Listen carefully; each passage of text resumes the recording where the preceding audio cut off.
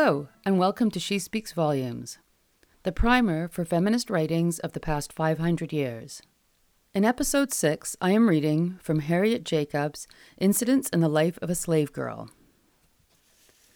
Harriet Ann Jacobs was born into slavery in North Carolina in 1813.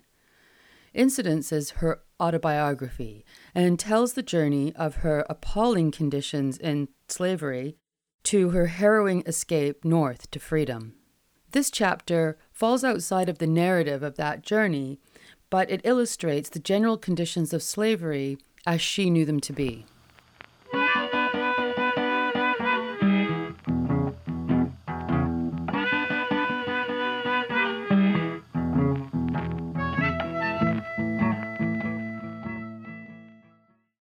In my childhood, I knew a valuable slave named Charity, and loved her, as all children did. Her young mistress married and took her to Louisiana.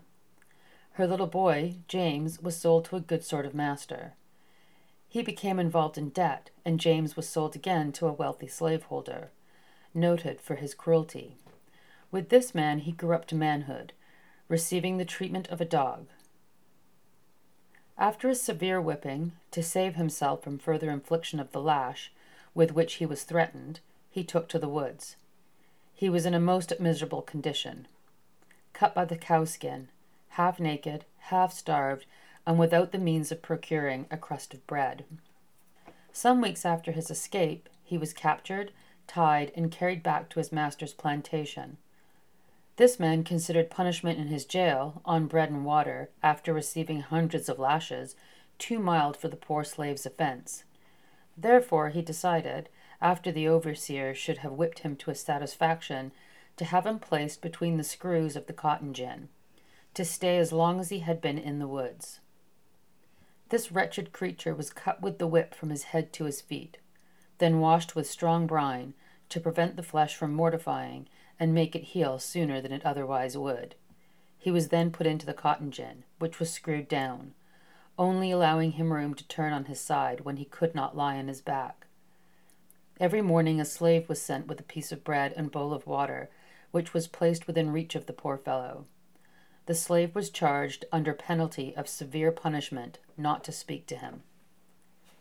4 days passed, and the slave continued to carry the bread and water. On the second morning he found the bread gone, but the water untouched. When he had been in the press 4 days and 5 nights, the slave informed his master that the water had not been used for 4 mornings, and that a horrible stench came from the gin house. The overseer was sent to examine it. When the press was unscrewed, the dead body was found partially eaten by rats and vermin. Perhaps the rats that devoured his bread had gnawed him before life was extinct. Poor Charity!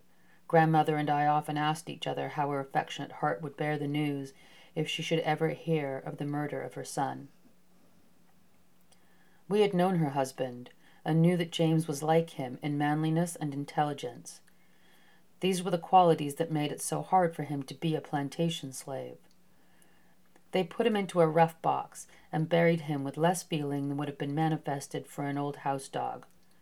Nobody asked any questions. He was a slave, and the feeling was that the master had a right to do what he pleased with his own property. And what did he care for the value of a slave? He had hundreds of them. When they had finished their daily toil, they must hurry to eat their little morsels and be ready to extinguish their pine knots before 9 o'clock, when the overseer went his patrol rounds. He entered every cabin to see that men and their wives had gone to bed together, lest the men, from over-fatigue, should sleep in the chimney corner and remain there till the morning horn called them to their daily task. Women are considered of no value unless they continually increase their owner's stock. They are put on par with animals. This same master shot a woman through the head who had run away and been brought back to him.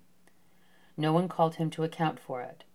If a slave resisted being whipped, the bloodhounds were unpacked and set upon him, to tear his flesh from his bones. The master who did these things was highly educated and styled a perfect gentleman. He also boasted the name and standing of a Christian, though Satan never had a truer follower.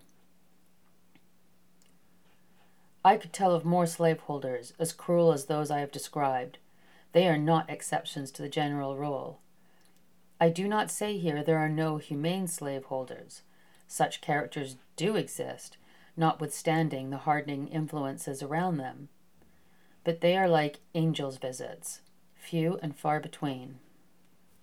I knew a young lady who was one of these rare specimens. She was an orphan, and inherited as slaves a woman and her 6 children. Their father was a free man. They had a comfortable home of their own, parents and children living together. The mother and eldest daughter served their mistress during the day, and at night returned to their dwelling, which was on the premises. The young lady was very pious, and there was some reality in her religion. She taught her slaves to lead pure lives, and wished them to enjoy the fruit of their own industry. Her religion was not a garb put on for Sunday, and laid aside till Sunday returned again. The eldest daughter of the slave mother was promised in marriage to a free man, and the day before the wedding this good mistress emancipated her in order that her marriage might have the sanction of law. Report said that this young lady cherished an unrequited affection for a man who had resolved to marry for wealth. In the course of time, a rich uncle of hers died. He left $6,000 to his 2 sons by a colored woman, and the remainder of his property to this orphan niece. The metal soon attracted the magnet. The lady and her weighty purse became his. She offered to manumit her slaves, telling them that her marriage might make unexpected changes in their destiny, and she wished to ensure their happiness. They refused to take their freedom, saying that she had always been their best friend. They could not be so happy anywhere as with her. I was not surprised. I had often seen them in their comfortable home, and thought that the whole town did not contain a happier family. They had never felt slavery, and when it was too late, they were convinced of its reality. When the new master claimed this family as his property, the father became furious and went to his mistress for protection. "I can do nothing for you now, Harry," said she. "I no longer have the power I had a week ago.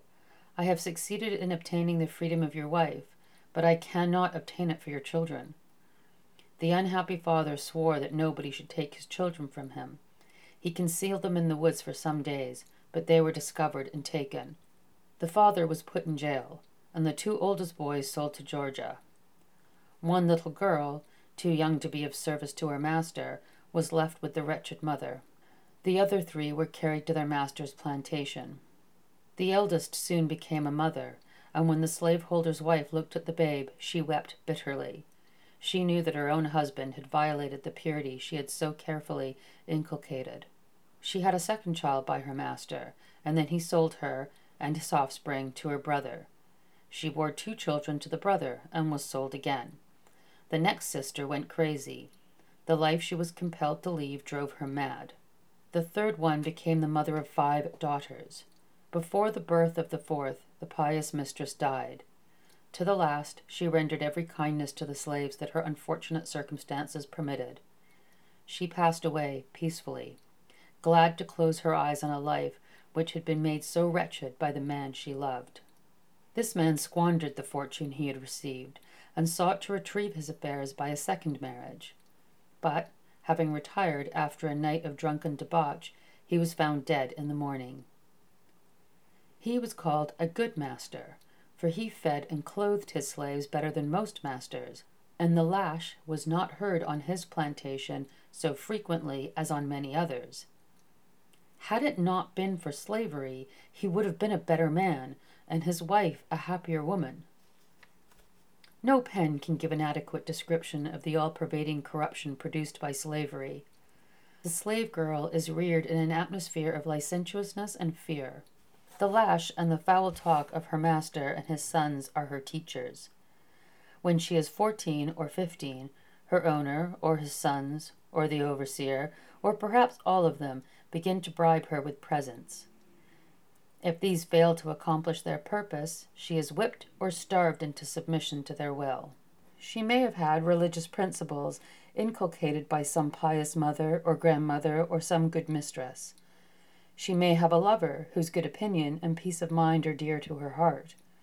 Or the profligate men who have power over her may be exceedingly odious to her. but resistance is hopeless. The poor worm shall prove her contest vain. Life's little day shall pass, and she is gone. The slaveholders' sons are, of course, vitiated, even while boys, by the unclean influences everywhere around them. Nor do the master's daughters always escape. Severe retributions sometimes come upon him for the wrongs he does to the daughters of slaves. The white daughters early hear their parents quarreling about some female slave. Their curiosity is excited, and soon they learn the cause. They are attended by the young slave girls whom their father has corrupted, and they hear such talk as should never meet youthful ears, or any other ears. They know that the woman slaves are subject to their father's authority in all things, and in some cases they exercise the same authority over the men slaves. I have myself seen the master of such a household whose head was bowed down in shame, for it was known in the neighborhood that his daughter had selected one of the meanest slaves on his plantation to be the father of his first grandchild. She did not make her advances to her equals, nor even to her father's more intelligent servants. She selected the most brutalized, over whom her authority could be exercised with less fear of exposure. Her father, half frantic with rage, sought to revenge himself on the offending black man. But his daughter, foreseeing the storm that would arise, had given him free papers and sent him out of the state. In such cases the infant is smothered, or sent where it has never been seen by any who know its history. But if the white parent is the father, instead of the mother, the offspring are unblushingly reared for the market. If they are girls, I have indicated plainly enough what will be their inevitable destiny. You may believe what I say, for I write only that whereof I know. I was 21 years in that cage of obscene birds. I can testify, from my own experience and observation, that slavery is a curse to the whites as well as to the blacks. It makes white fathers cruel and sensual, the sons violent and licentious. It contaminates the daughters and makes the wives wretched. And as for the colored race, it needs an abler pen than mine to describe the extremity of their sufferings, the depth of their degradation. Yet few slaveholders seem to be aware of the widespread moral ruin occasioned by this wicked system. Their talk is of blighted crops, not of the blight on their children's souls. If you want to be fully convinced of the abominations of slavery, go on a southern plantation and call yourself a Negro trader. Then there will be no concealment, and you will see and hear things that will seem to you impossible among human beings with immortal souls.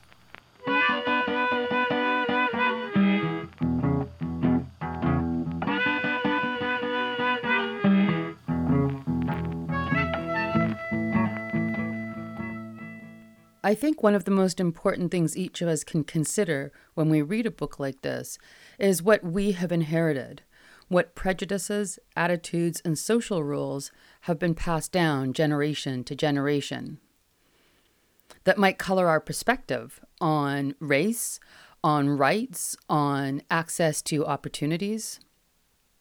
We like to think that slavery is this thing from the past, but in some ways it still happens today on a global level. Great fortunes were made off of slavery in the south of the states at the expense of Black people that were abducted from their communities and carted off to work under the most appalling, inhumane circumstances. And today, when we look at our desire in the West for cheap products and the increasing demand for profit margins from shareholders, we can easily imagine that the factory conditions to where our goods are produced are not much better than the conditions of the antebellum South. I think it's important that we understand our history, however shameful or painful it is. I think it is crucial that we also not limit African American identity to being liberated slaves. There's a TED Talk that reminds me of this, The Danger of a Single Story, by Chimamanda Ngozi Adichie. I think that's definitely worth watching. Thank you so much for listening to She Speaks Volumes. The next episode will be released November the 15th, and it is Living My Life by the anarchist Emma Goldman. If you'd like to check out the other podcasts that I'm working on, please visit feralculturelab.com. If you want to comment on this episode or any other episodes, then message me on Facebook, on the Feral Culture Lab Facebook page, or shoot me an email. All of the links will be in the show notes, and I'll also include a link to the TED Talk.